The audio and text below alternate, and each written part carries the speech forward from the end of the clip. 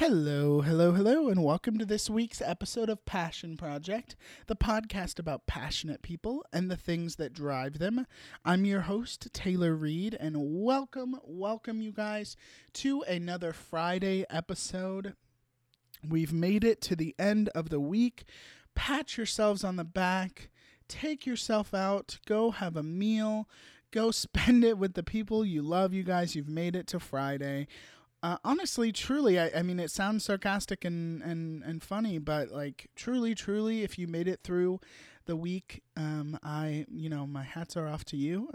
Not everyone is working a job that they love, so I understand what that is like. So if you made it through the week in a job that you don't necessarily love, then I salute you, and keep doing, keep striving towards something that you're passionate about and something that you love, because that's all what this show is about, finding people things that they're passionate about. So if you are just tuning in with us for the first time, I'm so grateful and appreciative. Thank you so much for joining this little passion project family that we have here. Go ahead and, if you liked this episode, share it with all your friends and your family. Go ahead and listen to some old episodes if you enjoyed it so much. Go ahead and do that. Also, if you're listening to us on Apple Podcasts, leave us a star rating and a review down below. We'd love to hear from you guys. All of that in the show notes below. Also, if you haven't already, go ahead and follow us on social media, passionproject.pod. All of that, again, in the show notes below. We would love to hear from you guys as well there. This week on Passion Project, you guys, episode 55. Every time I say a new episode, I truly am just astounded we've gotten this far. Thank you again for joining me on this journey. I know I've said thank you like a million times, but truly, I'm so thankful for all you guys. So this week on Passion Project, we have such a wonderful guest. I know I say that every week, but truly I'm just astounded at how incredible our guests have been. This week, as you have seen already, it's Geoff Morgan on the show, you guys. Geoff Morgan is, I've known him for a very long time. He is someone truly, you guys, I know people say this a lot, but he is a true Renaissance man. Like, he literally has done everything and anything. Like, it's incredible. He is an actor, a singer. He went to culinary school. He also has his own wedding biz. Like, he does weddings and is a wedding planner and has his own wedding business. He also, has taught swim lessons at his parents' swim school. Incredible. I mean, he's lived the most incredible life, and he still has so much to go with it. So maybe we'll check back with him in 20, 30 more years and see how much other stuff he's done. We'll see. Geoff, we'll get back to you. But truly, I'm just so elated and excited that he took the time out to do the show this week. As you guys will hear, we get into a lot of fun discussions, and I've just been excited for you guys to hear it. So without further ado, here is episode 55 with Geoff Morgan on Passion Project.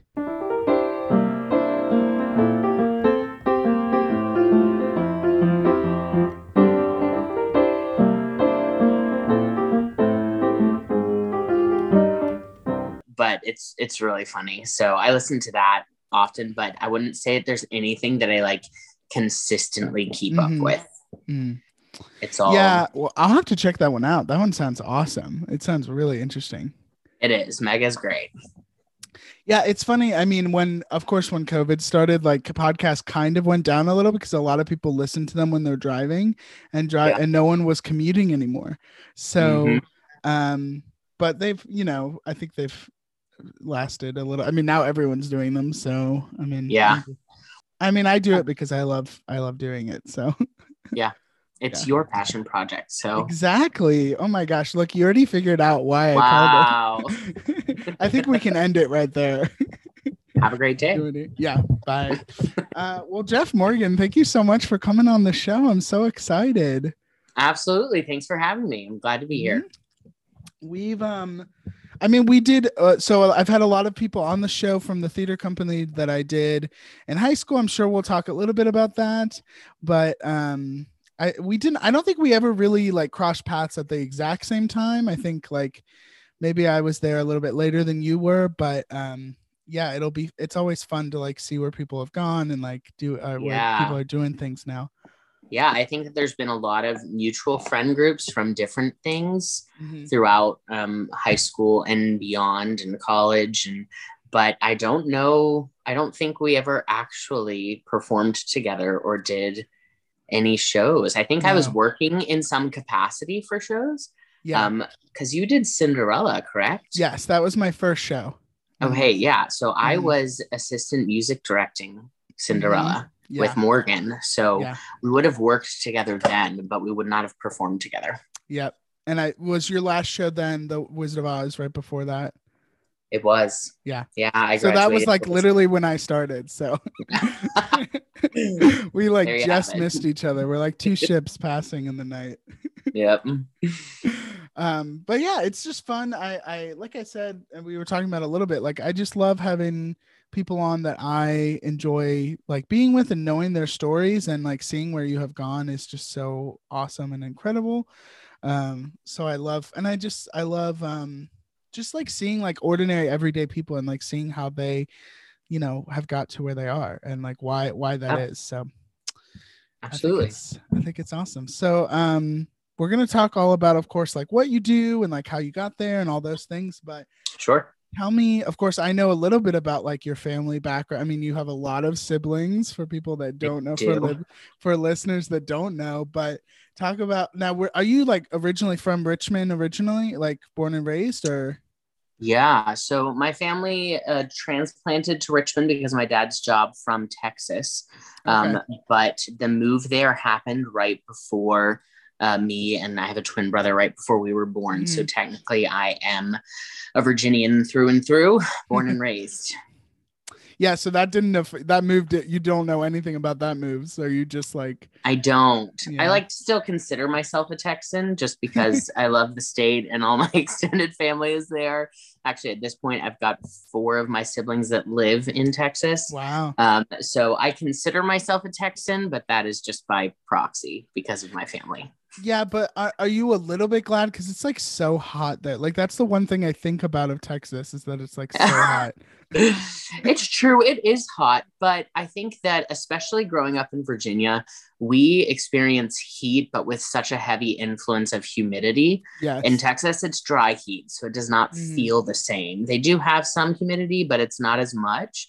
And so anytime that I've been there, especially during the summer months, it really has not felt all that unbearable. Where in Virginia, I feel like you go outside and it's just sticky. You are damp within minutes. So, and you know what's crazy about that is I have also lived in Virginia my entire life, and I'm still not used to it. Like every summer, I'm like, this is awful. Oh, that's funny. So being up in Pennsylvania now, we get some humidity, but it's definitely a bit cooler in general. And so people up here will complain when it's, 25, 35% humidity. I'm like, you don't even know. Yeah. Like, I'm going to need you to settle down because we grew up where it was 85, 90% humidity, and this is nothing.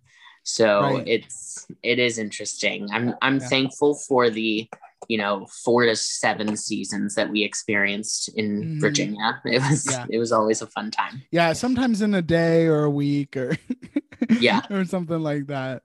I heard someone say that you can only ever expect meteorologists in Virginia or in Richmond specific to be about 60% correct because of where we're placed in the tidal basin between the Appalachian Mountains and the ocean. It just can so easily be swayed that it's just kind of draw of the hat what you'll get each day. So it's bipolar. I'm in the mental health field, so like it's just it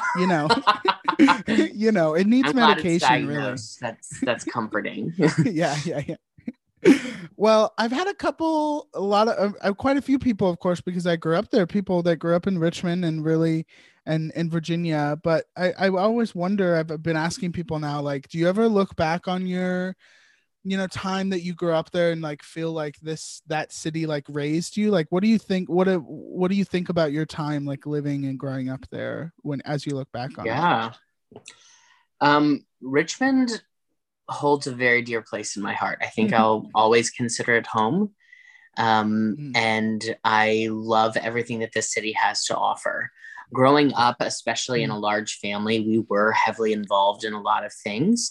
But at the same time, it was pretty close knit within our circle of people, having our own business that put its own spin on things. And so I feel like life experience for me was very much a wide range than it was or could have been for a lot of people, because we were in the public eye a lot between our family business, between the educational community and the impact that my mom had, just between all the extracurricular activities that me and my siblings were a part of. Like, we were just involved in a lot. And Richmond always seemed to be that place where it was that perfect size where you could always go out and expect to see someone you knew.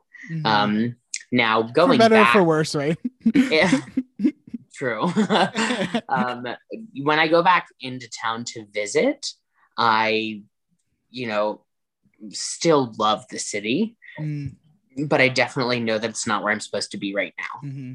And I think having grown up there was so much comfort and familiarity with everything that I felt like it could breed complacency, not just in one element of your life, but in every, to just kind of settle back in what you knew and just exist. And so I felt for years, I was like, the Lord is calling me away. I've got to be obedient to that. And that doesn't mean that I won't ever be back in Richmond. If the Lord puts me there, then great. Again, I love the city. I love the arts and culture that it has to offer. I love the just diversity that's there when it comes to if you have an interest in history, if you have an interest in sports, if you have an interest in nature, like there's something for everybody there. But yeah, right now I know that I'm where I'm supposed to be. And so in that sense, I don't miss it. Did you have a sense of that, like growing up, like it was like you wanted to get out, like it was a town, like you felt trapped at all, or no? No, I don't think for me, I necessarily did. I think that I always just kind of trucked along. I felt like if there was something that I wanted to invest my time in, I am a very intentional person. So anything that I put my mind to, I'm going to give 110%. And I feel like I was able to do that with whatever field it was, whether it was in theater, whether it was in music, whether it was in the wedding and event industry, like all of these creative outlets that I wanted to pursue, I could, and I had opportunity to. So I never felt trapped. And Richmond had such a close proximity to so many different other things that I never necessarily sent like, I got to get out. But it got to the point where I knew, all right, this is just not, it's not it. Yeah, you and grew out of it a little bit. Is we're gonna get there's little nuggets in there I wanna ask about, but I do want to. Of course, we're gonna go. I want to go back to, because I always love like talking about like family dynamics, because I feel like, being in the mental health field, like the way you grew up, like so shapes who you are as a person, and in like every facet of your life, whether you know it or not, like the way you interacted with your siblings or your parents or anything like that. But you have 10 siblings, if I'm not mistaken, right? That's correct. I have 6 brothers and 4 sisters. Woo, that is 100% blood related siblings. I don't know if I ever, but where do you fall in that? I don't know if I ever knew that. Yeah, so I actually fall smack dab in the middle. Okay. I'm the only one that can truly claim middle child amongst the masses. There are 3 boys and 2 girls on either side of me. So, like I said, I do have a twin brother. He's 10 minutes younger than I. But yeah, I'm the middle child. How much do you claim that over him even to this day? It tends to usually just fall into play around our birthday. Yeah. where I can be like, hey, I'm older than you. If anyone has seen my twin brother and I, they would never guess that we are twins. So they Yeah. usually guess that he's twins with one of my older brothers, or they guess that my two other younger brothers are the twins. Greg and I, our vastly different people. Love him. He's my best friend. We're super close. But my mom actually said, she said, when I found out I had twins, I prayed and said, Lord, if they're same-sex twins, make them different. And we are pretty much night and day. He is a good 7 inches taller than me. He's brunette. I'm more blonde and with a full-on ginger beard.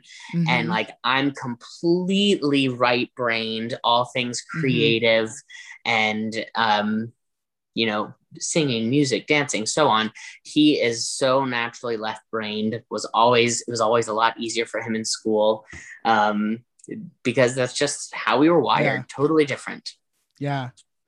Well, tell me, because I'm the youngest of 3, as you know, and I mean, my wife's an only child too, and you've met my wife, so like even that, like I feel like my family's pretty big, but not like huge. But then, what is it like growing up in a family that is bigger? Like, what was your experience, and also like, did it feel like? I mean, obviously with a twin, like you kind of naturally, kind of, I guess, latch on to just being friends with your twin, but then hanging out with them, maybe not. I mean, you guys had different interests, but Sure. But yeah, I don't know. There's a lot of things that I was thinking about as kind of preparing for this. Like, did you ever feel like you got lost in the sea of the Morgans, or Sure. like, what? Tell me all the things. Yeah, absolutely. So surprisingly, contrary to what people would think, my family was always really close. There didn't seem to be, so there's a 17-year span between the oldest and the youngest in my family, just the one set of twins. And we really only had probably 3 years where all 13 of us lived under the same roof. Because by the time my youngest sister was born, again, my oldest brother was 17 at that point. He got to the point where he was older, was moving out to a place on his own. So, but within that, I would say definitely when I was younger, it seemed for a long time that you had your older kids and your younger kids. And Greg and I did split the divide, and we kind of started what was called the younger kids for a long time. So we kind of took the spearhead, which meant at times there was this desire of like, but we want to be with the older kids, but we're called the younger kids, and they treat us like the younger kids, but we're not. Do I feel like I ever got lost? I wouldn't necessarily say so in particular. I think looking back at it now, I can definitely see I am wired very uniquely to the rest of my siblings, like in and of myself. There were other siblings that have some of the same interests, and a lot of my family is musically inclined. We get that from my dad. So a lot of us, like, we all had to take piano for at least 2 years or do another instrument. So we all had experience. So a lot of my siblings like can play piano, can play guitar, can sing. I'm really the only one though that hasn't had so much of my life invested into music and into theater, from the time that I was 7, starting in a professional men and boys choir, and like never stopped from that point. So where did that love come from? Like, was it like your parents just put you in the choir and then you were like, oh, this is cool? Or actually, it was from the time I was a baby. I was always singing. Interestingly enough, it used to be the one consistent thing that I would get in trouble for. It would be singing at the dinner table, because I would not even realize that I was singing. It was completely in my subconscious and just singing all the time. And so I guess my parents just saw that and decided, hey, let's look for what opportunities could lie there. We were at a church growing up that did have opportunity with a kids choir that also did shows. I was very grateful to grow up in a church that had a high emphasis on creative ministry and what that can mean. So it's not just like a kids choir that sings twice a year in service. Right. We did full on productions. If anyone remembers like the Salty and Saltina productions, like that was the first show that I was in, and I was probably 5 or 6 years old doing that as a little church mouse. But then we You found went out to about WEAG, this right? man. Yes. Yeah. So we grew up at West End until I was about 10 when my family moved to a different church in the area. But WEAG has a great creative music and fine arts ministry that has a lot of availabilities within dance and different instruments. And they, of course, have their massive Christmas production every year, Glorious Christmas Nights. I actually think I took dance classes there. I think I remember taking dance classes there. You very well may have. I probably actually did. know a good number of the dance instructors that are there at this point, but it's been established for quite a while. Yeah. So yeah, we found out about the All Saints Choir of Men and Boys, which was actually just up the street on River Road from West End. And both Greg and I did that together. So we started when we were, I think 7 or 8 years old was when we first got into it. And we had impeccable training.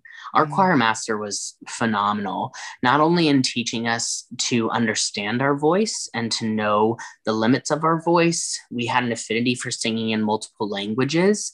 I think we sang, our repertoire would oftentimes consistently have, 4 to 6 different languages that we sang in, but we probably sang in up to 10 or 12 different languages. And that's even been a huge benefit for me as I got older and got into opera and so on. But our choir master, he was tough on us. Yeah. I remember, of course, growing up in a Christian household, it was one of my first times experiencing someone using language. And so there were times where like he would get mad about something and he would cuss out the music, and we would just sit there in our seats like, what's going on? But what you'd come home and like use some of the words, and your parents would be like, "What?" Thankfully, I don't know that I ever did. I've always been a bit more of a rule follower. Greg, on the other hand, probably would have been more apt. But it was an eye-opening experience. But what it did is it taught us a lot of discipline. And the choir master would look back on that time that we were specifically in. And this, of course, isn't just because of us. It's because of all of the kids that were in the choir and the men. But he calls it his golden years.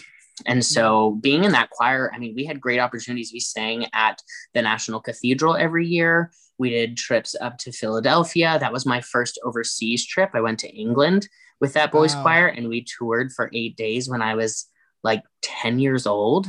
It was my first time getting, so actually, I look back at it now and I think, holy cow, my parents invested so much time in us being able to do that, because we had rehearsal every Tuesday and Thursday evening for a few hours.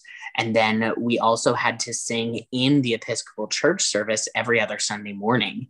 And so we would go there, we would sing in their service, then we would get picked up and brought to our church for our service, and kind of did double duty, sang in so many different weddings during that time. And we actually got paid to be in the choir. Yeah. And so that kind of kickstarted it for me. And then doing shows at church. And then after boys choir kind of ended was when I then hopped more into doing stuff with CYT and taking a lot of classes. But generally, I think every single class that I took was music related, except for 2. I did a puppetry class with Abernathy Bland, which was so much fun. And I did a tap class. And then every single other one was either developing as a soloist, world music, a cappella groups, barbershop quartets. So everything was in the music field, while also then doing shows. Yeah.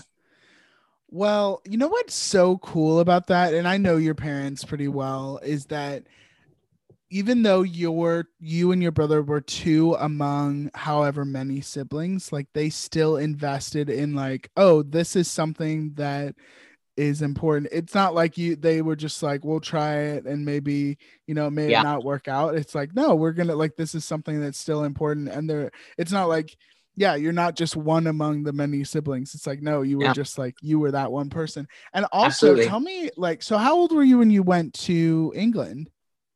Like 8? The first time that I went, no, I think we were either 10 or 11 when we Okay. went for Well, that what first was, time. I mean, even like the first, what was that like thinking about that? Like, were you like, this is just cool and I'm just along for the ride? Or were you like, I can't believe, like, were you freaking out? I feel like I would have been Yeah. like, what? Yeah, it was, I mean, it was so much fun, honestly. I just remember Yeah. having a great time. So we were in this tiny little village that was maybe an hour outside of London. So we flew into London Heathrow, and if you can imagine, I mean, this men and boys choir, there's probably 35, 40 of us My total. goodness. And we were staying in All host under a certain age, family like all homes. under 18? No, so for all of the boys in the boys choir, everyone was in between 8 and 14, Oh my like eight goodness. and 14 or 15.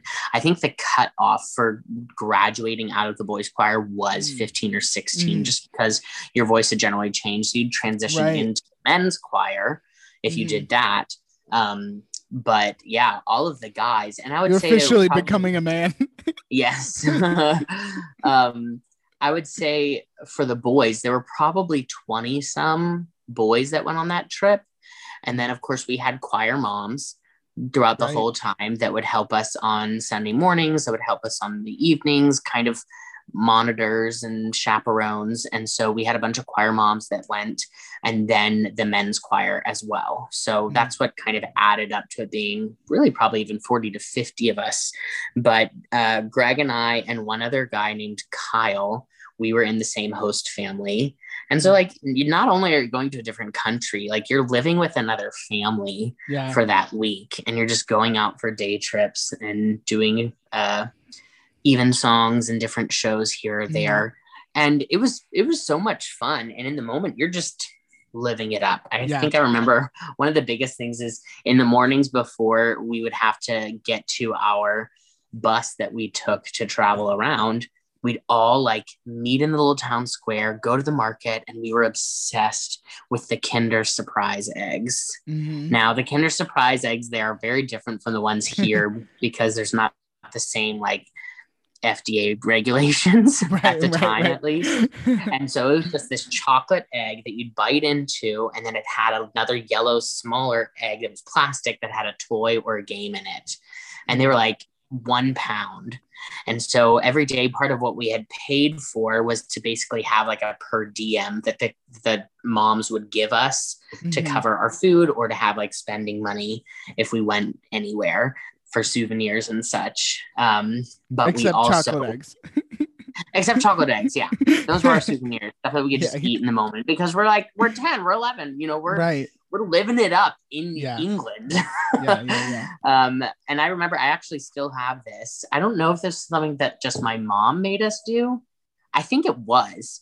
We had to keep a daily journal of Oh, everything that wow. we did that day and where we went and what it was like so that we could remember what we did. So I Mm. think in my treasure chest, I still have that journal. I still have pictures. I still have the tie and patches. And it was, I mean, such a special part of my life, not just that Yeah. trip, but the whole time that I was in voice choir. And I really attribute so much of what my abilities are now to that, because not only did I have such a uh, well-rounded grasp on what my vocal capabilities were, Mm. but I understood how to keep my range while I was becoming Mm. a man, while I was going through puberty. Yeah.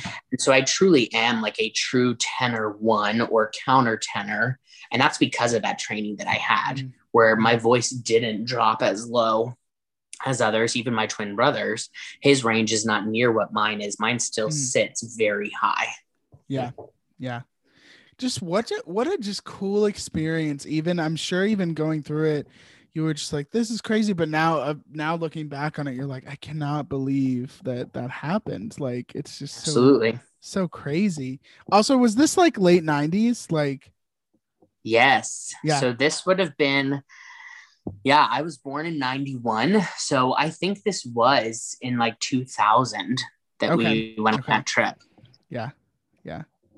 Interesting. Yeah, Interesting too, 2000. I don't think, because Because I wonder if it had been not, I mean, I was just thinking like if it was after 9/11, I wonder how different it would have, how different the trip would have been, or if they Yeah, would have even gone. Like, yeah, not to say, I don't know. I was just thinking about that. absolutely. Yeah.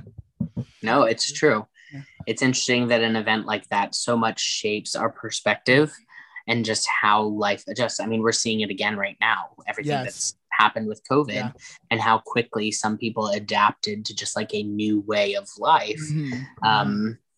Yeah. I would definitely want to ask because you did mention it a little bit about how your family, your parents owned a business growing up. Yes. And I eventually worked for that business. And Yep. I guess that is something like you were my boss at one point. I So was. you're Yes, actually I not was. the first of my bosses to be on the show. So, Wow. um, um, but well, describe, I mean, your parents had a swim school and Yep. still do, I assume. Yep. And yes, every time I go home, I pass it on, Midlothian Turnpike, and I'm like, that's where I Yes. worked. Yeah. And and but what was, I mean, I guess in my head as an outsider, I assume it, all the things that it taught you was like responsibility early on, and like what it was Yeah. like to even like work from an early age. I'm sure because not a lot of people get that opportunity. But what Yeah. else, what about it did you like not like about it? Like, were Sure. there a lot of things that you were like that you didn't like about it, or no? Not necessarily. The swim school started when I was 4, Mm, started in our backyard. So it was a lot. I mean, I remember when we put the pool in, that's kind of how my parents invested my dad's inheritance. He was an only child, came from a really small family in Iowa. So when his parents mm, passed, he didn't really get much of anything. And right. what they opted to do, since my mom had grown up with a pool in her backyard, was they just said, let's put a pool in. Mm, And so the swim school started in our backyard, and it was just wow. in our backyard for years and years. It Mm, went from just my mom teaching to then some of my oldest siblings teaching to then some of their friends getting hired for a summer job, and just like grew and grew and grew. And mm-hmm. that's, all another story for another time. What I Yeah. think that it did teach me though was absolutely there was just growing pains that happened. Mm, We had a home office, and so everything was always about the swim school. And I think it yeah. was hard having so much where like there wasn't a separation between work and family Yes. because Yeah. they Yeah. were Yeah. one and the same. And Mm, so I think a lot of my siblings would say there was quite a while where it was difficult just because we never seemed to be able to shut it off. Regardless, conversations just automatically went to the swim school. And there's an element for my siblings that are still involved with it where it mm, still does. My parents are still involved. And then I've got one, two, three, 4 siblings that are still involved with the swim school in some capacity or yeah. another. All of us did work for the swim school for years and years. Yeah. But it did teach a lot about resourcefulness Mm, and being creative. It did teach a lot of self-discipline and responsibility because growing up where our mom was in the pool so much, it was up mm, to me and my siblings to keep up with just general life. And yeah. so I remember she would call us out to the pool area. We'd all march out, line up in age order. And so many people that were around during that time taking lessons with some of their older kids, like they remember it just Mm, seeming so organized. But my mom had to. She had to run a tight ship just yeah. because of having 11 kids. And so Mm, she would call us out first thing in the morning. We had an Excel spreadsheet chore chart that we had to go through. And then we got to our other tasks. We had reading assignments. Obviously, we mm, were all homeschooled as well. yep. So during the school year, we had so much, but we were also all doing swim team and different things like that. So she is superwoman. Truly, I've never met She someone really that is. works as hard as my mom because she not only successfully raised 11 kids, she Yeah. schooled 11 kids. She was consistently talking within the homeschool community, teaching parenting classes, going to MOPS groups. She was a keynote speaker at the HEAV convention for years and years. and running a business out of her home. Like, she is nuts. But I think what that taught and instilled in all of us was this ability to not only like make sure that we got things done when there are tasks that needed to be accomplished, to be able to do things efficiently and effectively. It instilled a really strong work ethic and a sense of understanding that the buck stops with us. And not only does it stop with us, but like, what are we representing? Everything that we do has our name on it. And ultimately that goes back to the Lord. It goes back to our family. And so how are we conducting our lives and putting forth our efforts into everything that we do to make sure that we are representing Christ, representing our family, representing ourselves well? And so that has absolutely impacted what I do and given me so much life experience in my life. People will often comment and be like, you've lived like 4 lifetimes in just what you've done. I'm like, yeah, it's because I've just. And your mom's lived like 100. truly.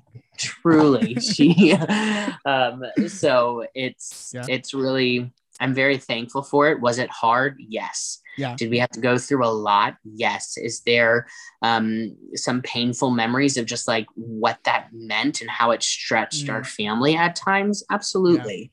Yeah. But do I regret any of it? No. Yeah. Because ultimately my mom, it was her passion. It's what she was going into, and she saw it not just as a business, but as a ministry. And so the number of people that our family has been able to impact, bring to the Lord, minister to through this life skill and through swimming is incredible. Truly is. Yeah.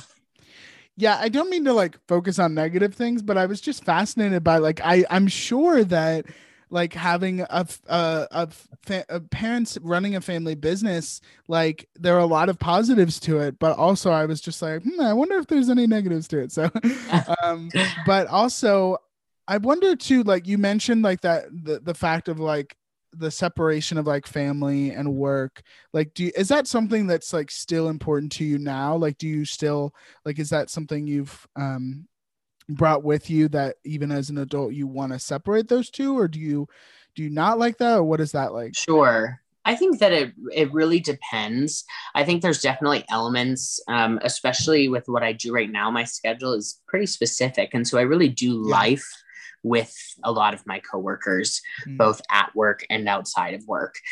But I do believe that it's important to build separate communities from work and in your regular life. When I go home, do conversations still tend to center around the swim school often? Yes. I personally, at this point, really do not have too much of a grasp on the full extent of how things are and what it's like. But when I talk to my siblings that are still involved, when I talk to my mom or to my older brother, it still comes back to that. And it's interesting that even though I'm not involved in any capacity, my heartstrings still pull. So like when they're talking about things being hard, it hurts me just because like I invested so much of my own life into that. Yeah. And I know what I personally sacrificed to get it to that point, especially when I was in management there. And so to see that struggling, I have to fight a lot, but that's honestly a part of why for so long I didn't pursue what I knew the Lord was calling me to, was because I felt obligated to my family. I felt like I had to do it because they couldn't find someone else. And so getting to that point of being like, no, if I'm not doing the job, someone else absolutely can. It does not need to be me. Was really what helped me gain the courage to speak with my mom and say, hey, I need to leave. Here's why. But frankly, from the time I met with my mom and my older brother, who's the acting CEO of the company, to tell him that I need to leave till I actually did, was a whole year.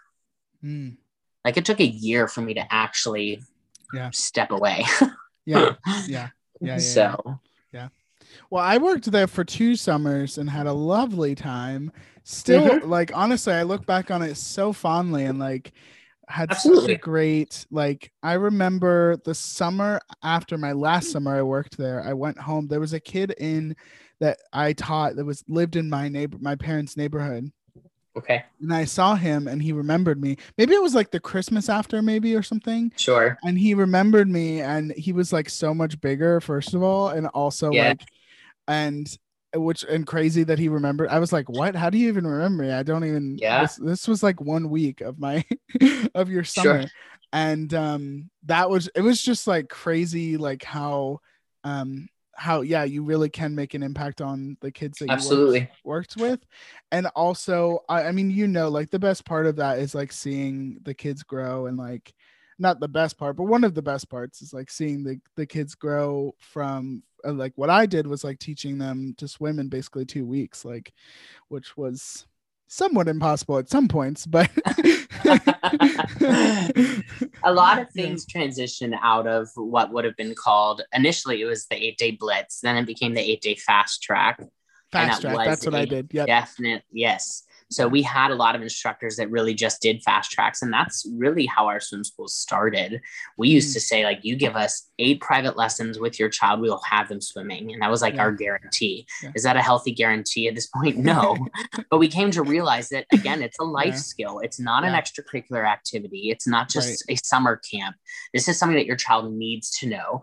But the impact, especially for younger children going through that, is massive. It's Yeah. scientifically proven that kids that learn to swim and are swimming, especially under the age 5, develop better because it's activating all these muscles. It's activating both sides of your brain. They do better in reading. They do better in school development. They do better in socialization because of all those things. And so it's very normal to have, I mean, even for me, I was a swim instructor for 9 years with the swim school before I stepped into management and what we would call the dry side of things. But I still have kids that I remember teaching that remember me from that time. From well, I when think I you were was, one of my instructors. I was, Yes. And I was you also way taught back my in the day. wife. I don't know if Yep. you know that. I remember hearing that. I don't remember her as a child, but Yes, because yes, I was yes. a child, Yes, I yes. was probably all of like 15 when I taught her. Well, the only thing I really remember, Geoff, is the last day. I think I also did a week thing or something, or maybe 2 weeks. And the last day, I like swam with like my jeans. Yes. And Yes. We did a and safer swimmer test where each child had to jump in with all their clothes on so that if ever put in an emergency situation, and mind you, this is so important, and we saw the benefit of it so often, is we wanted kids to experience that weight. We wanted to take them out of their comfort zone of just being in their bathing suit and having their goggles and having everything be what it was. We said, hey, we're going to add all of this extra weight. We're going to add your shoes, that the rubber on the shoes wants to float. We're going to add the 10 to 15 pounds of wet clothes, and we're going to take away your goggles because we want you to still know that these techniques that we've taught you as to where to get your breath, how to get to the wall, can help you, and you can still do that. And the number of stories that I could tell you of families coming back to us and saying like that their child, we had one family and they were on a skiff in Hawaii with their boys that capsized, like over 50 people on this. The whole thing capsized. They were about a half mile out from shore, and they could not find their boys for something like an hour and a half or 2, but ended up finding them on the beach. And both boys, who at the time were like 5 and 7, had been able to get themselves back to the shore using the techniques that they had learned. Like the number of life-saving stories that we've heard and witnessed truly is what part impacted us going and creating a method of learning to swim that really kind of blended to a certain extent, not just the skills of learning to swim, but also just like self-discipline, parenting rules and why we have them. And the number of parents that even would take some of the rules that we had in swim lessons and would incorporate it into just how they did life at home and would be like, my kid's a totally different child. It's like, yeah, it's kind of amazing. And so that's one of those ways where like the Lord just wired my mom in giving her experience. She started teaching lessons when she was 12. And so just her years of teaching, plus then raising 11 kids on her own and understanding so much early childhood development and the necessity of discipline within that incorporated like and all fed into how she created her curriculum that now is taught worldwide within all aquatots because she helped rewrite their entire swim curriculum. Yeah. And so everyone is doing my mom's methods and has a global impact at this point, which is truly incredible. Yeah. Insane. One day I'll have to have her on. Yes, absolutely. It might be a few hours long, but she would love to talk. Do it in segments. Yeah, we'll do part 1, part 2, part 3. Yes, absolutely. Well, I know all of that. If there's anything that I know about you as being a friend of yours and an acquaintance, it's that you wear many hats. Yes. You do a lot of things. For people that don't know, because you're a florist, you're a wedding planner and designer, you are an actor, you're a singer. Yep. Am I missing anything? Please tell me. I'm a chef. I went to culinary school. Oh, yes. I did want to say that. Yes, culinary school. First of all, culinary school is something, honestly, every like couple of weeks, I'm like, should I go to culinary school? Like, I just think it would be so fun. But then my wife's like, what would you do with that? Nothing. I'm like, it would just be so fun. But you can take cooking classes, go to Sur La Table or somewhere. Yeah. You can hone techniques that if you want to expand on without actually going into culinary school. Yeah. But yes, I went to culinary school. Honestly, the reason I grew up where my mom did a lot of catering. It initially started, honestly, with her doing her doctor's Christmas party as a way to bring in extra money for Christmas for the family. And it just kind of grew from there by word of mouth. And I wanted to go to school for music or for theater. But, my parents are baby boomers. And my mom was like, that could be a part of your life, but it's not going to provide. And everything for boomers was like, you get a job that will provide. And that was just so heavily instilled that it was trying to then find, okay, what's something that is still creative and that I enjoy doing, but is going to be more consistent. And so culinary school is what I ended up doing. Growing up, part of my chore chart was 1 or 2 days a week, I had to make the meal for the family. And so cooking for a lot of people was always very natural to me. And learning how to even just understand, like, every kitchen pantry has these 12 staple items that are always there. How can you make a meal in 30 minutes to feed the masses? Okay, Rachel Ray. Yeah. I forgot she does that whole 30-minute meal segment. Yeah. But so culinary school was something that would allow me to use creativity, would allow me to do things that was something that was out of the ordinary, but was more consistent. But interestingly enough, I never will have, I don't think, any desire to actually work in the restaurant industry. Nothing about it is appealing to me. It's not ideal for family life. It's not ideal for any of those things. I really did it more with an emphasis on events and weddings because I had taken over the catering that my family did. And so I just figured, hey, I can take this. And if I do my own catering company where I can create my own schedule, where I'm working towards a goal, I've been really good at time management. And so tell me your secrets. Tell me, I need help. Honestly, is it just having 10 siblings? Is that it? In part, probably. Honestly, just having to keep up with things all the time and knowing that, like, growing up, once I got my school done, I'd be allowed to go play. Yeah. And so that self-discipline also came into understanding time management. But it's funny. I think one of the most infuriating things that my mom would say post culinary school, she gets so upset that I don't use the timer at all. Like, my internal clock just knows, like, this is when I put it in, so this is when I need to pull it out type deal. And I can just work and have 6 things going in the kitchen, no problem. And it infuriates her. It blows her mind. She's like, you need the timer. And I'm like, no, I'm really okay. I, just know. So I still, I mean, I had my own catering company for probably a good 8-9 years. Yeah. You know, I've done so many of my friends' weddings. It's interesting now to look back and be like, wow, I can just at random be like, this person, this person, this person, this person, this person. I've done all of their weddings in some form or fashion, whether it was as the caterer or the florist or the planner and day of coordinator, or doing decor, or as a wedding singer, or, you know, or doing their hair. Like, I've just done so much. My baby sister just got married 3 weeks ago, and I did her flowers. Bethany, right? I did the cake. Yep. I did her flowers. I did her wedding cake. I did her hair, and I like kind of helped her with all the planning leading up to the day. Yeah. Was it exhausting? Absolutely. I was like, this is my vacation time where I'm not really vacationing at all. Well, I'll tell you, Geoff, because we helped out with one of our mutual friends, Sarah Day's wedding.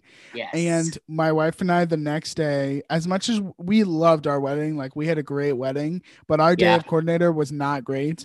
We both, like the next day after Sarah's wedding, we were like, we should have Geoff do it. Yeah. We were like, man, that would have been so great. I know. Your wife was so kind. I remember her saying, like, just complimenting how the day went. And that was a fun wedding. I mean, that was, it was one of those situations where 48 hours before we completely changed the venue and location. So we had to rethink everything and take a very blank canvas and turn it into something beautiful. And the day turned out great. And it's a good thing we changed it, because literally at the time their wedding was set to start, we had a downpour. And that was the worry. And so having it moved indoors, like it was the right call to make. But and amazing. It turned out amazing. Yeah, for sure. Yeah.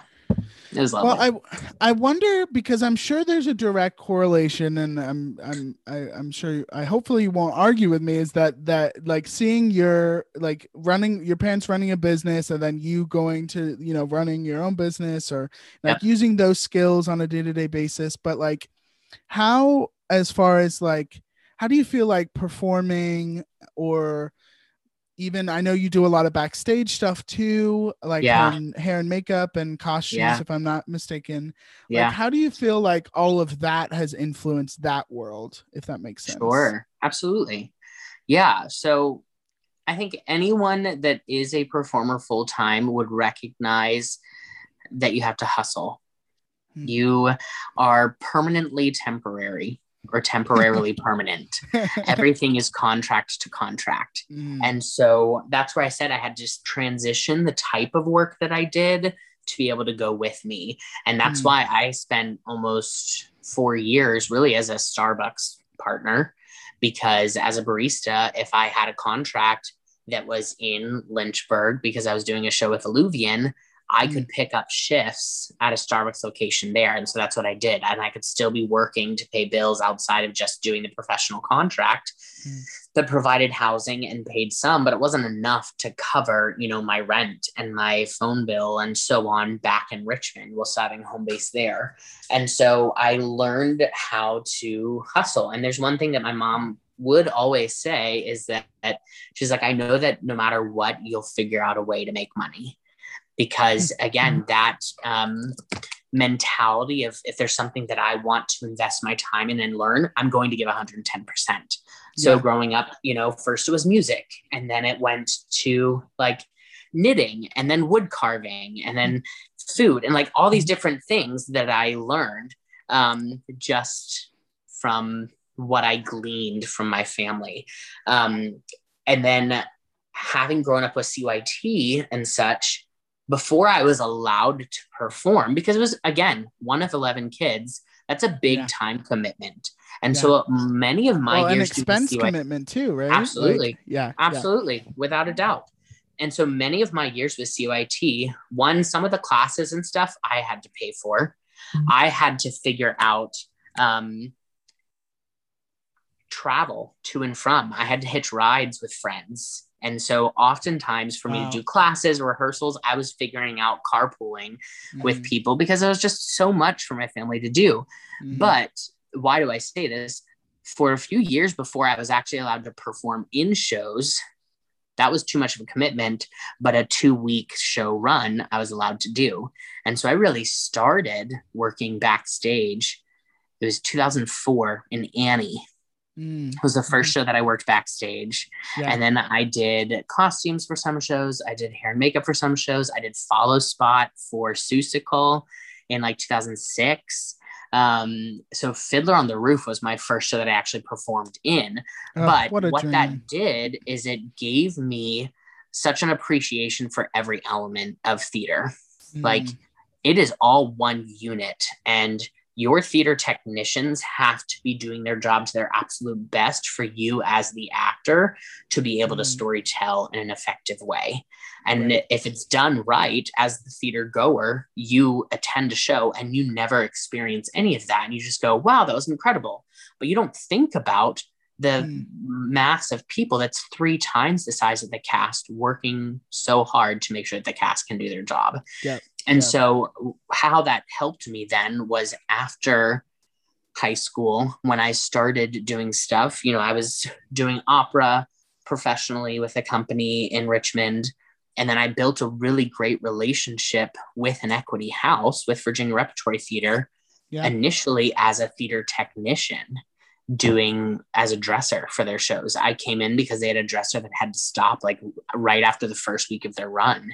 And so I came in as a relief technician, and then I was able to do pretty much every single show. Got to the point where I could even just ask them, hey, can I do this show? And they'd be like, yeah.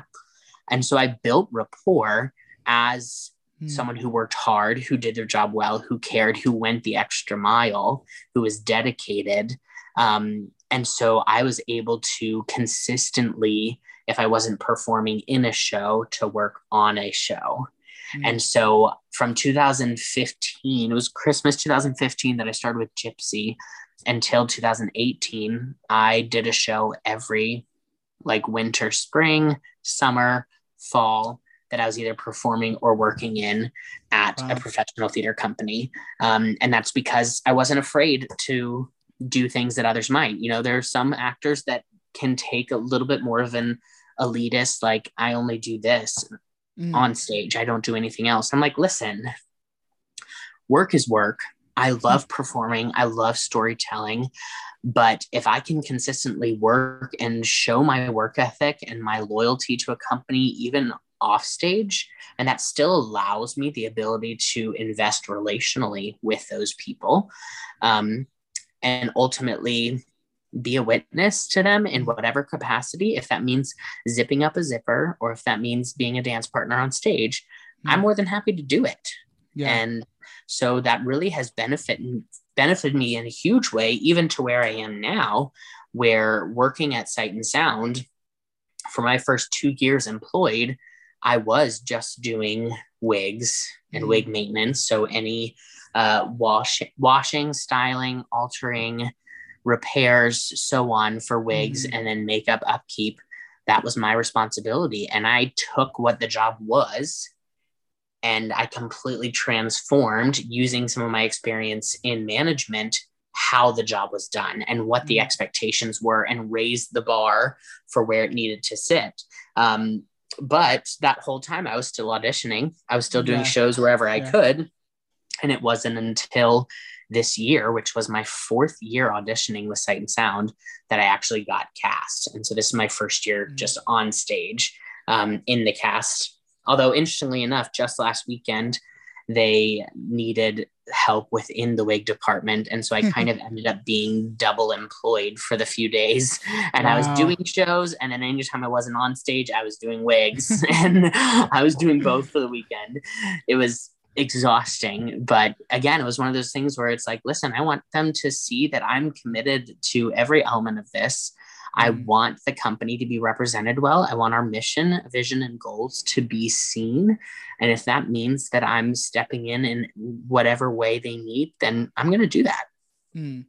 Incredible. And well, 2 things I want to ask too, like, when you're doing one or the other, do you like, if you're backstage, do you really miss performing? And then when you're on stage, do you miss being backstage, or? Sure.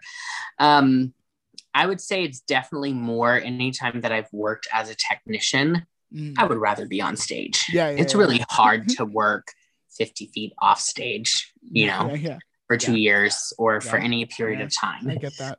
And so my desire and where my heart is absolutely on stage. It is. And so if given the choice, that would always be the choice, to be on stage and to be performing and to be creating in that element. Are there elements of what I do? Like, I think I enjoy doing a job well, and there's a gratification that comes from taking a wig that is a complete mess from a show run and turning it into something beautiful and transforming it and being able to give it to that actor and just see their face light up, or even oftentimes the relief that comes from knowing that it's been done well and taking that extra level of care to understand their head shape or how they prefer it to sit and how I can accommodate that. Like, there's ministry in every single element of what I do. It doesn't have to just be in one specific way. And so my prayer has always been, especially in the past few years, has turned into just being like, Lord, for today, make me sensitive to how you're moving, make me obedient to what you call me to in whatever capacity, like learning to be a good steward of what I have. My desire for being on stage, of course it's there. The Lord knows the desires of our heart, but he alone knows the timing of when he's going to fulfill, or if he's going to fulfill that. If my goal is solely to be in the center of his will for my life and be obedient to what he's calling me to, I don't know what all that is, but I have to learn to live in surrender, understanding that the information that I have presently is exactly what he has seen fit for me to have. And so how can I steward that well? How can I steward the gifts that I have and the ministry that I feel called to through the resources that the Lord has given me for this time? And so that has always impacted just how I do my work, how I conduct myself, and honestly has allowed for ministry to happen in ways that I wouldn't even expect. You know, people coming to me weeks after a conversation, like, you said this and it like blew me away. And I can honestly say, I have no idea what I even said. Like, truly just the Lord. I don't remember the conversation anyway, but if the Lord bless you through it, praise God. You know, that's one of those times where we can just sit and say, all right, God, you are incredible. And I'm just grateful to be your servant. Yeah. Yeah. Well, it's like, there's a moment, there's an aspect of that, like just like living in the moment and like living and like truly relishing in like what God has for you in that time, rather than like always looking toward the future, always, you know, not that that's a bad thing, but always looking for the next thing, but like truly like loving where you're at, which is a hard thing to do. Yeah. Well, maybe we never get so focused on where we want to be that we lose sight of what God's doing right now. And I think that's important to remember. Yeah. You may have already kind of touched on this, but so what I hear in all of that and all of what you said and in, you know, working backstage and not, you know, auditioning a bunch of times is like, it's all about the long haul. It's all about like, you know, doing everything to make it possible for one day to like live out your dream, basically, not just, you know, the other things can influence what you really want to do. So where did that come from? Like, where do you ever look back and you're like, where did I get this? Or was it just you're just like, okay, this is probably what I should do? No, I think I saw it modeled a lot in my mom, just this resourcefulness, perseverance, dedication, diligence.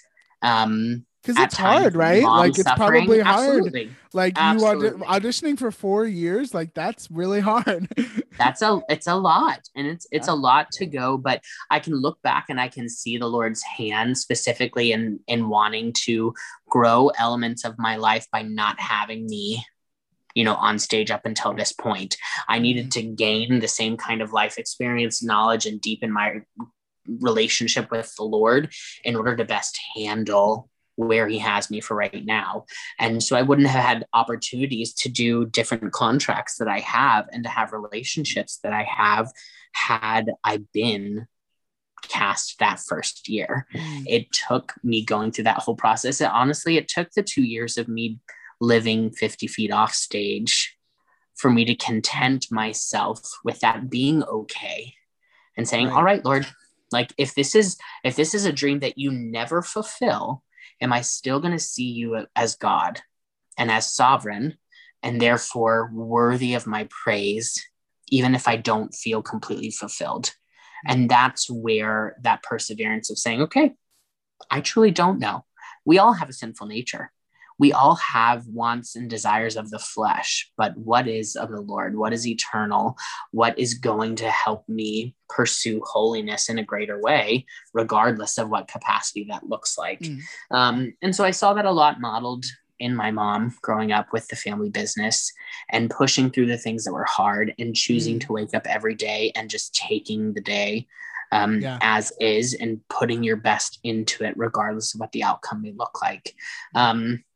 And so I think taking what I saw there and just putting my own desires into that, I have worked very hard and burned the wick at both ends for a very long time to get to where I am, and still have to. You know, you don't want to get to this place where you are just coasting because things are good or things look good. That's not the case. You know, there are elements of this year that are harder than they've ever been. But that's because the Lord is continuing to refine me. He's continuing to take those areas of my life that need to be polished, and he's putting me into the fire for that. And there's actually this song by Maverick City that's called Refiner. And it says, I want to be tried by fire, purified, take whatever you desire, Lord, here's my life. And that has just like got me to the core in the past 6 months of, it's not just I'm willing to go through the fire if that means that I become closer to you and become more holy. It's saying, put me there, Lord, put me in discomfort if that allows me to know you better, and changing my desire to say that and look at all the things that are difficult right now and say, okay, there's purpose in it. And I don't understand it fully. And it's really hard and painful, but I'm going to keep pressing on because of who I know the Lord to be. And because I've seen his faithfulness proved time and time again, I'm going to keep waking up, to keep pressing in, to keep choosing to love as Christ first loved and gave himself for me, and keep looking at how I can best serve and bless the body of Christ around me. Is there something like on a day-to-day basis that like helped you get through like difficult moments? Prayer and worship music. Yeah. Honestly, you know, at the end of last year, everyone had Spotify would be like, these are your most listened to artists and stuff. And I was like, oh, this will be fun. Mine was literally just worship music. That's all it was. I don't know any of the current songs that are out. I don't listen to the radio at all. I literally just listen to worship music, the occasional like cast recording or soundtrack. But for the most part, it's just worship. And that has such a near and dear place to my heart. I'm really heavily involved with worship at my church. I'm the vocal coordinator. So I work with all of our vocalists to do scheduling, to work on a weekly basis on their vocal blend and understanding of dynamics and what it means to have the heart of a worshiper and to lead people well. And so that idea of making a joyful noise to the Lord, keeping a song of praise on our lips at all times, is something that has helped me through. The word abide is one that the Lord has absolutely given me over the last 3.5 years now. And one day I was reading John 15:5, which says, I am the vine, you are the branches. He who abides in me and I in him bears much fruit, for without me you can do nothing. But if you are abiding in me and I in you, whatever you ask for in my name, I will give. And so I was like, what does that word abide mean? So I looked up just like Merriam-Webster dictionary definitions for it. And it says to hold fast, to cling to. And this is one that got me. It said to maintain constant fellowship. Wow. And even now, it overcomes me because the Lord calls us to maintain constant fellowship with him. And so if I choose to live my days just every moment allowing myself to enter into a place of worship and to prayer and just to keep this conversation rolling. And there's so many times where we don't have to have words if we just speak the name of Jesus. And so I went through 2 years of, brushing out wigs and restyling them. And I would sit there, and as I had each actor and was doing their wigs, I would just pray over them. And if I saw a conversation happening, if I saw someone that seemed upset, if I was walking through a room, whether it would be a prayer of gratitude, of praise, or of hope, of need, of crying out to the Lord, I learned to live in a posture of prayer and praise. And that gave me such a totally different perspective to handle what each day brought, is waking up and choosing right then and there, I'm going to give the Lord glory and I'm going to praise his name, is truly what helped me get through everything in the pandemic and what that meant, being furloughed for 4.5 months. Mm-hmm. And I truly saw that time, looking back at it, where the Lord not only allowed me to survive it, but allowed me to thrive in that season, which seems so countercultural to what everyone would say. They're like, well, we lost that time. Oh no, I don't believe that. Because during that time, like, not only did the Lord provide what my needs were, but even with all the extra money that the government was giving out, like, I was able to pay off and become debt free with stuff through that season. Like, who would have thunk that not working would allow me to get to this place? Yeah. But it also opened up the door. I ended up doing, 4 different weddings during that time, and being able to see family and spend time with nieces and nephews that I wouldn't have had. And so, all that to say, I would say on a day-to-day basis, for sure, it's living in a posture of praise and in a lifestyle of prayer. Yeah. Yeah. I love that. I love it. And there's an element, of course, of like getting outside of yourself, right? And like, absolutely, like thinking about something other than all your own thoughts in your brain. Absolutely. We are fickle beings. And we are selfish. That's going to be the title of this episode. We are fickle beings. Yes. There you go. I mean, we live in a world that's all about self-gratification and survival of the fittest and live your truth. I really do not care for that term, because I believe that there is absolute truth and it's in the Lord. And so there's that element where we cannot trust our own intuition or our own selves because of that sinful nature that we know exists. And so we have to remove ourselves from the picture and say, okay, what is eternal? What is wholesome and uplifting? What is going to make an impact? What is the Lord calling me to? I want to do that. And that means I have to step out of myself. I have to take myself out of the picture. I have to take out any desires that are me, die to them, so that I can pick up my cross and carry it. I want to talk about a little bit about Sight and Sound, because we've talked, we've kind of danced around it a little bit. Absolutely. But I want you to describe like what Sight and Sound is. Sure. And then also like what you love about performing with them, because now that you are performing with them, like what do you love to do? Because you perform a lot with them. I mean, I know you guys do a lot of shows. So I do. Yes. So for anyone that doesn't know, Sight and Sound is a musical theater company that's been established in Lancaster, Pennsylvania for 47 years now. And it's where the Bible comes to life. So everything that we do is biblically based. They take a story of the Bible, and actually from conception to when it's actually on stage is almost a 4-year process to get it to that point. But it is unlike any production that you will ever see anywhere. It's unlike Broadway or anything. So our stage is 300 feet wide. It's a football field from side to side. It's 20,000 square feet of stage space that we fill.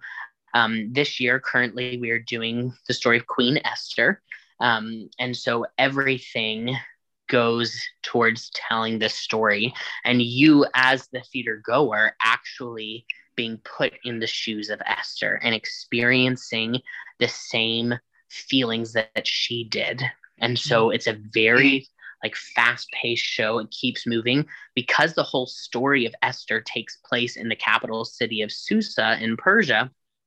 it's the first time that we've had a show that just stays in one city. So rather Oh, than that's interesting. multiple geographic areas Mhm. with production, we were able to change the whole set design so that it is higher, wider, deeper than any set has been. But the whole set is basically like a dollhouse where there are new stages that appear. Houses turn, walls drop, things open up to create these different scenes. But the whole time, the entire city is on display and life is happening outside of it. To experience, you're fully immersed in it. So it is an incredible company. Everything that you see on stage is built completely in-house.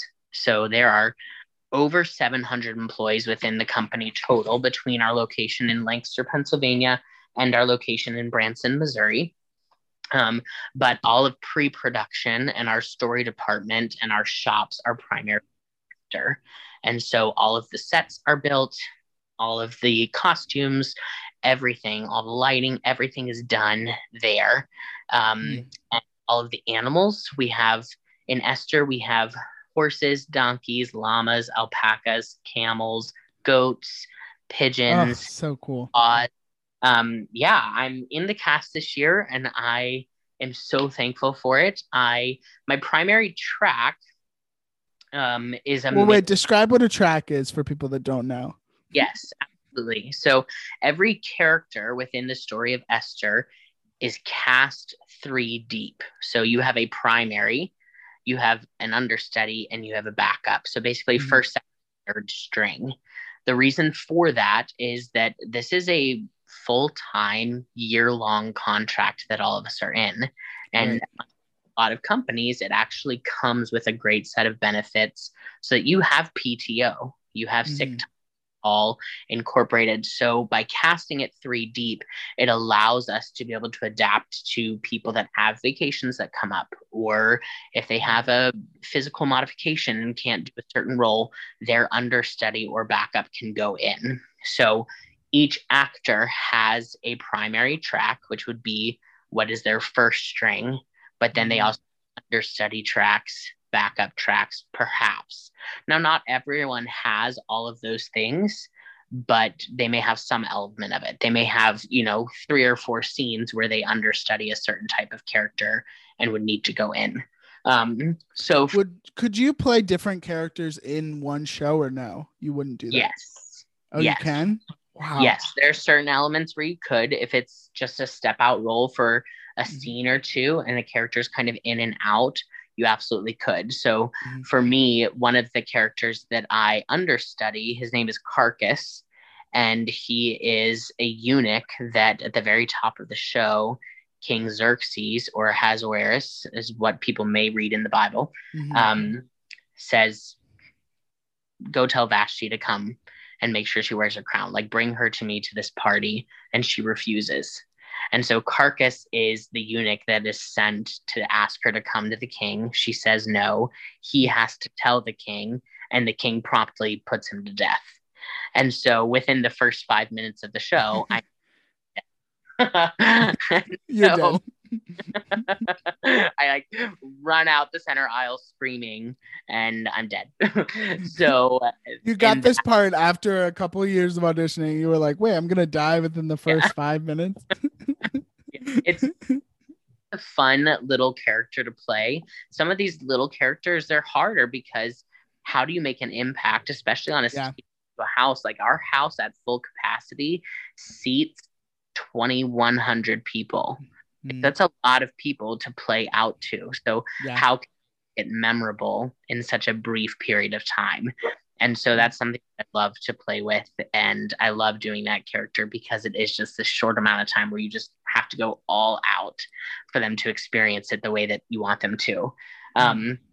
So for me personally, my primary track is mainly ensemble stuff because I understudy so many characters. So I understudy Carcass, who's that eunuch.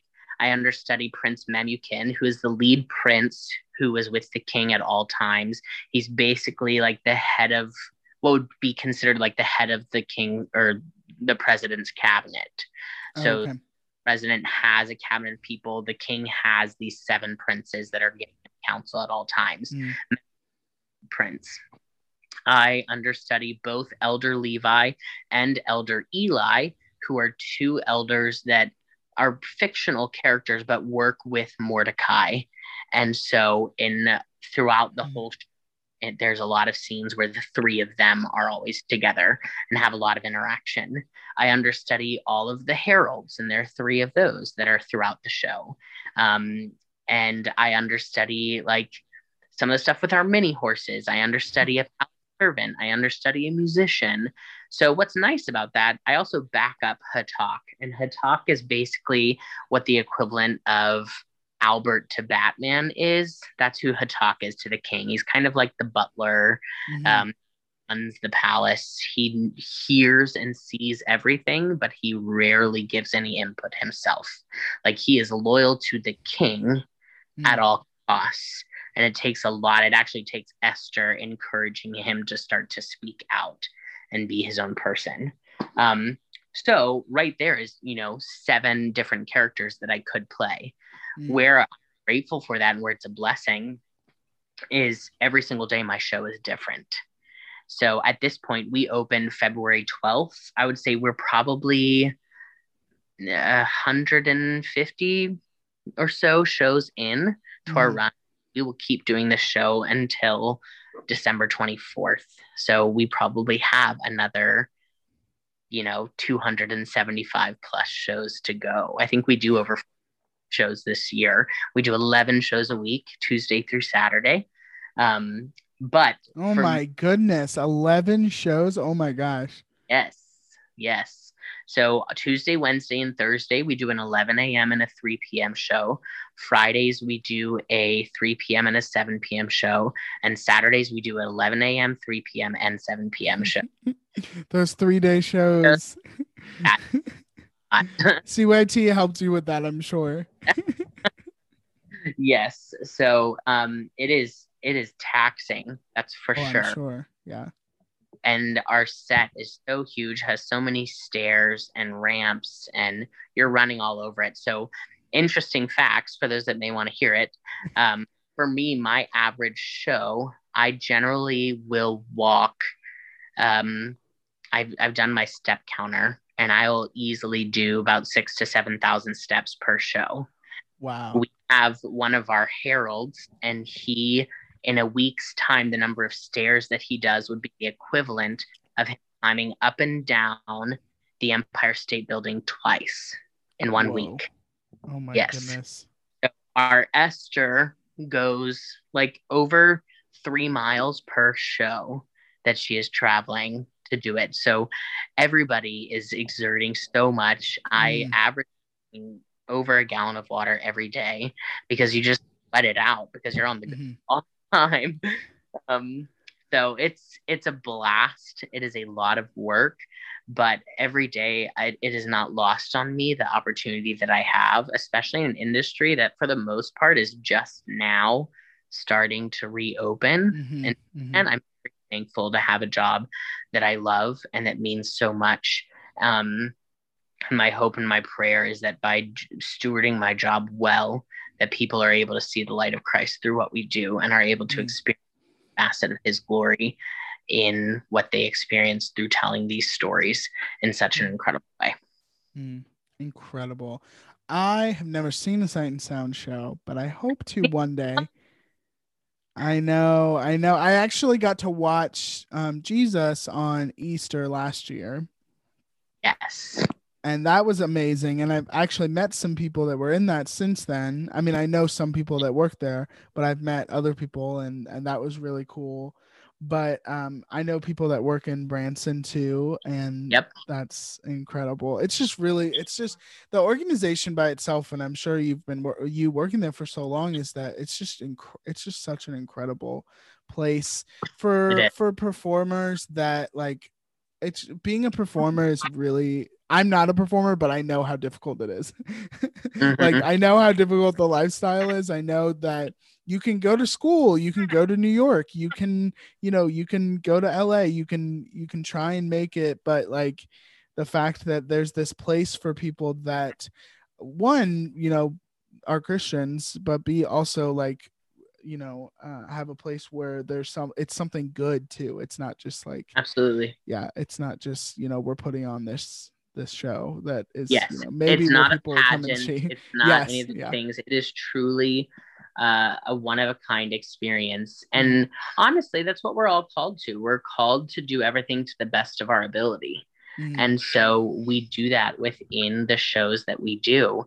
And we invest a lot, the company invests a lot to ensure that everything that we do is done with excellence.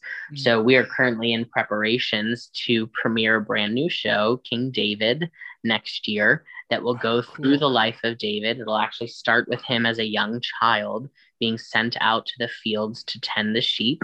And then it will go all the way through to his death and the blessing of the temple with Solomon. There's some crazy stuff that happened to David. So there is, yes, people will need to get their tickets and come out and see it. I can tell you from the bits that I've seen and being able to be a part of some of the process getting it to here. I've gotten to work on some of the costuming. I've gotten to know some of the music. I've gotten to even do some film stuff for it. Like, it is going to be amazing and so worshipful. Mm-hmm. You have all of the Psalms that are in David's life. Right. So there's a totally different feel to the style of the show that will be coming next year. That's going to be just truly an experience. But to be a part of a company that seeks to storytell in a way that it shows people what a relationship with the Lord is like and can be like, and invites them on a daily basis to enter into that relationship. It truly is such a blessing for each of us. And even though we may be, 150 performances into that show, I can tell you that every day, based off of what I'm experiencing, what I'm going through, the Lord reveals himself to me in a new way and shows a part in the music or in the dialogue or lyrics of what I need to hear for that day. Mm-hmm. And that is also just so rewarding. And I have great friendships with so many of my cast members and co-workers. I have a lot of friends in a lot of different departments there, and we all have to work together to accomplish the same goal. Yeah. Yeah. That absolutely. I have a joy every day. Mm-hmm. Well, two things as we're wrapping up here. The first thing I want to ask you is, because I don't want to keep you for too long, Geoff. As much as we could talk, probably for like 3 more hours. Absolutely. The first thing I wanted to know, like, I in talking with you, I think it's hard to even, like, looking back at like how you started, even like it's hard to even be like, well, when you first started, because I feel like you've been like doing so many things for so long. It's like, well, when did you really start? I guess like 8 years old. But a great question. I honestly would not be able to tell you. Right.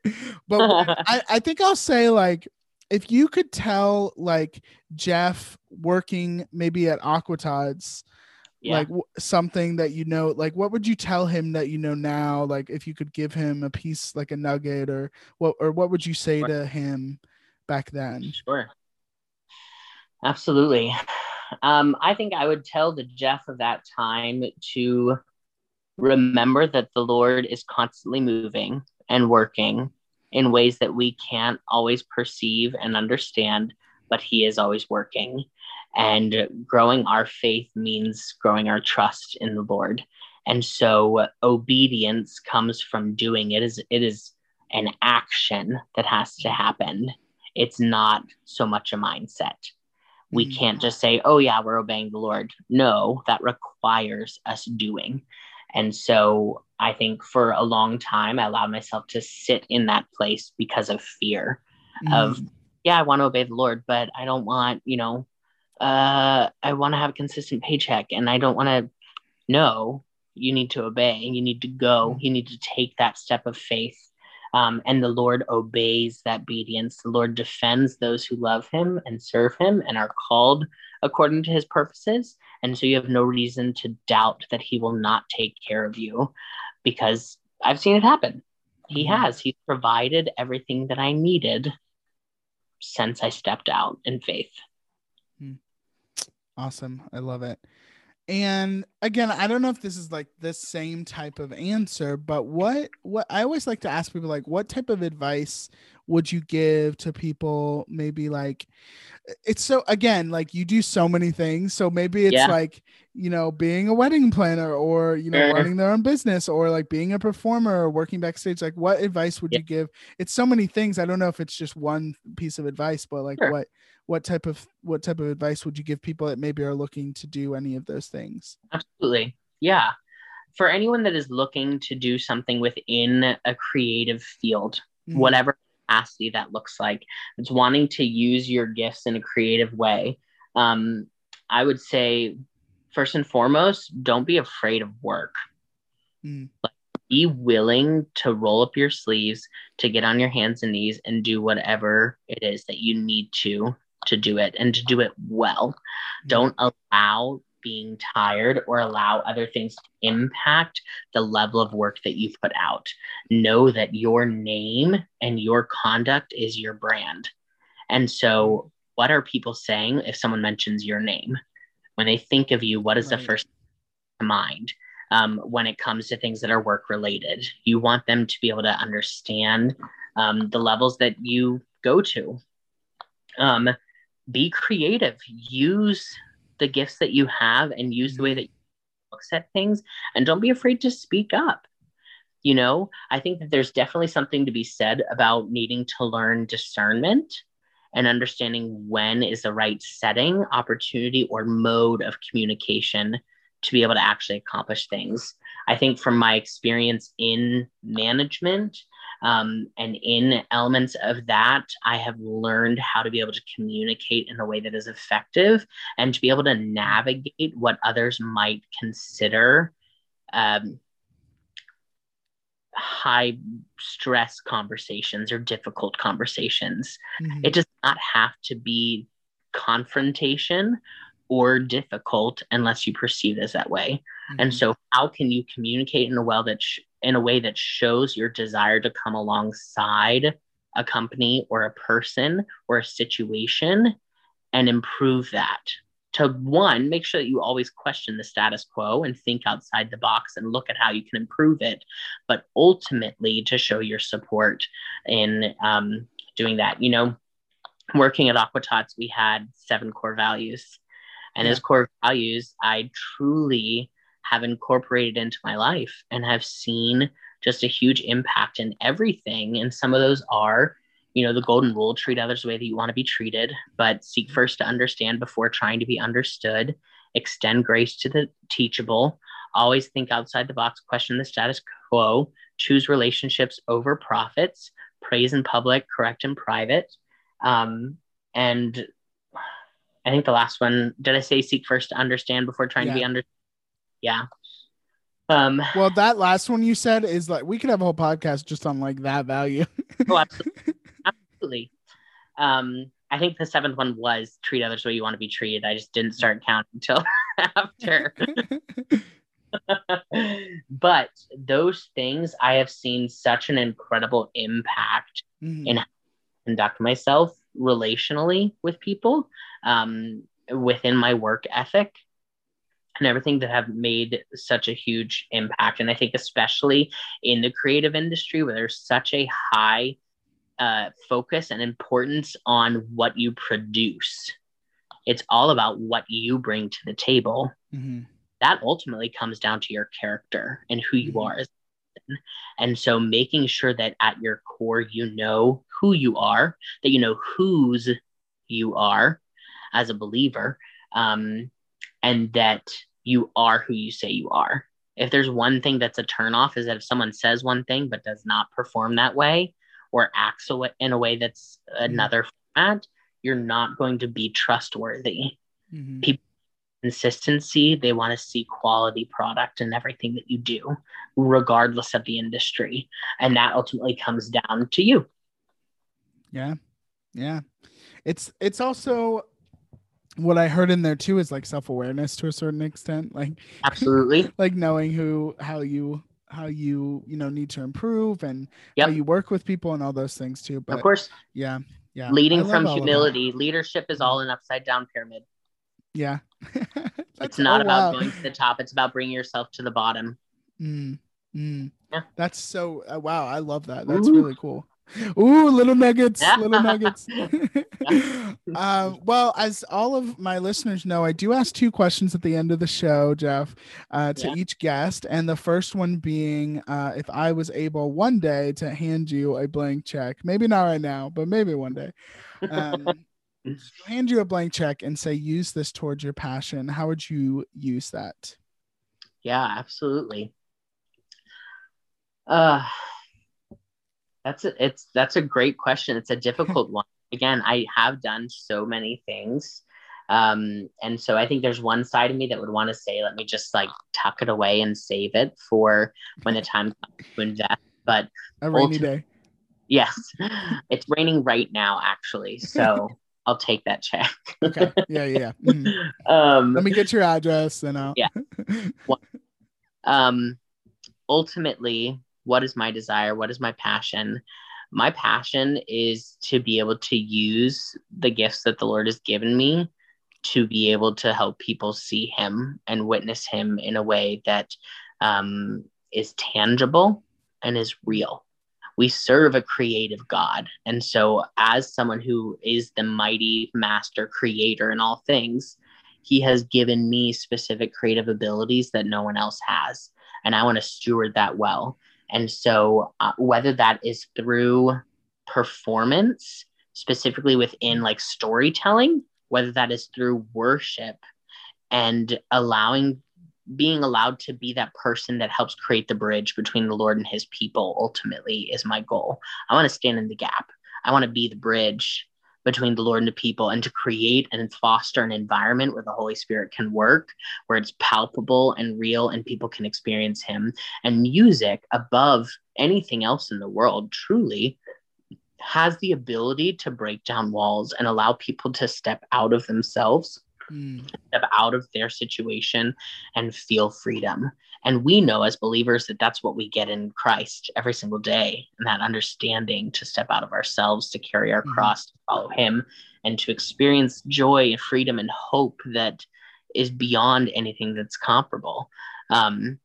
But to be able to build that space, build that experience for people where they're not just in the moment experiencing it, but they're learning how to get to that place. Mm-hmm. They're how, like I said earlier, to build a posture of praise and of prayer and to see every moment as an opportunity to step into the Holy of Holies and to experience the Lord regardless of their situation, regardless of where they are, regardless of what they're doing. I want to be in the process of building experiences with the Lord. That's awesome. Yeah. I feel like that's like Love it. still quasi broad, but Yeah. I do so much that I couldn't pinpoint one specific thing. But ultimately, the trending thread is I want people to experience Jesus and know him the way that I know him, and be able to do that through music and through storytelling. That's awesome. That's great. I mean, if I'm honest, kind of what you're doing now. Yeah. Which is pretty awesome. For that. Right. Well, secondly, of course, I always like to end on a little bit of a fun, positive note. And what is something that you are loving right now? It can be multiple things too, but whatever. What are you loving right now? Please share. Sure. What am I loving right now? So if people could see currently where I am, a podcast won't show that, but I am surrounded by all of my house plants. Yes, I did see them. Plants. I love being in the garden. Today I spent like an hour just going through and weeding my vegetable and flower garden and setting up some chicken wire so the bunnies would stop eating my dahlias. There's something about planting that I feel. So in Genesis, it says the Lord placed Adam in the garden to tend the land. And so like that's one of the truest forms of worship that I know is working the garden. There's so much gratification that comes from fostering growth and life through your labor. Yes, there's sweat that's involved and so on, but I love working in my yard. And so I was house/dog sitting for the past week and wasn't able to be in my yard. So I came and I was like, wow, some of these weeds are taking over. Let me get in there and let me try and fix this up some. So I love working in my yard.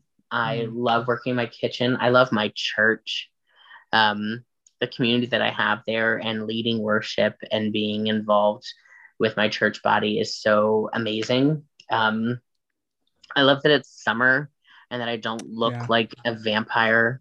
I love that I've got some color. I know I'm wearing black today, but I am thankful for any opportunity that I have to be in the sun, because in my line of work, I work basically in a cave. Very dark, but there's a reason for that. So yeah, I would say those are a few of the things that I'm loving right now. Yeah. I love it. You actually sound like my wife, because we have I think she has 40 plants in our house. Yeah. And we have a lot. Inside, 1, 2, 3, 4, 5, 6, 7, 8, 9, 10, 11, 12, 13, 14, 15, 16, 17, 18, 19, 20, 21, 22. Yeah, I've got nigh on 30 that I can count right now. It's fun. And I have to stop myself literally anytime I go to a home or garden center. I have to be like, all right, Jeffrey, you don't need another one. Today, I literally picked up some potting mix because I've got some plants that I've been propagating and it's time for them to go into soil. So I got some pots. I have some potting mix. I have to go ahead and get them all. That's her. She has a bunch of plants that are propagating. And yeah, she's a part of this, in our area, a plant Facebook group. And it's dangerous. It's dangerous. Yeah. You better believe I am part of the Lancaster County Plant Swap page. And so much that's in my yard, because the house that I'm currently in, when I moved in, it really did not have a whole lot. You can tell. I feel like a lot of times when people get ready to sell a house, they just throw a few shrubs on it to make it look clean and sell it. And so I have been running all over Lancaster County, picking up free plants from people, trading some of my cuttings, trying to revive some plants that people were killing. So yeah, do it all the time. Yeah. That's my wife's life too, and I just sit in it. Well, I also like to answer this because I can do whatever I want on my show. Absolutely. And I am loving. Well, I got to see my family this past weekend, which was great. We got to hang out by the pool, so that was really fun. I did get some redness, sunburn. It's early. It's early summer. We don't know. We're just coming out of quarantine. And anyway, so I'm loving that. But also, we got a chance to finally go see In the Heights this weekend. Yes. And I this and thinking about what am I loving? I mean, obviously, I love musicals, and it's something that we share a love of, and but I also love going to the cinema, and I love going to the movies. So it really blended that love, those two loves. I mean, honestly, I know this movie is on HBO Max, which it's on there. But if you have the chance to see it in a movie theater, go see it in a movie theater. If you feel safe enough, it is unbelievable. It is such a good film, and it's just a good film. I mean, it's a great musical, but also the movie part of it also is great. And you don't get that a lot of the time with movie musicals. It's really hard. It's really hard to make a movie musical. So it brought me so much joy, and we get to see it. We ended up renting out a theater with friends and family, and it was just so much fun. And yeah, so that's what I'm loving. Go watch In the Heights. Cool. Yeah. I saw it last week. It was so good. Love it. Well, for those that don't know, I believe if people want to follow you and keep up with you, it's Geoff Sings, right? On Instagram. Yep, that's correct. Yeah. And it's of course Geoff, so it's GeoffSings. Yes. Feel free to follow. Come up to Sight and Sound, Lancaster, Pennsylvania. Come see Queen Esther, running through December 23rd. If I know that you're coming and know you, I can request in for one of my roles so you can see me in something more, but I'd love to meet up, answer any questions just about what Mm. Sight and Sound is, answer more about what life is like. You know, everybody loves a weekend in Amish country, so come on up. Do it. Go see Geoff's plans. Um, and yeah, I'll provide all of that in the show notes below, you guys. And the website for Sight and Sound if anybody wants to go check it out. All of that fun stuff. But I really appreciate you being on the show today and doing this. Oh, absolutely. I've had a great time. Thanks so much for thinking of me and reaching out. I'm glad it worked out. Absolutely. Absolutely. And of course, you guys know all the things. Follow us on passionproject.pod, Facebook, Twitter, Instagram. Like and share this episode with all your friends and family if you enjoyed it. And yeah, we will see you guys next time.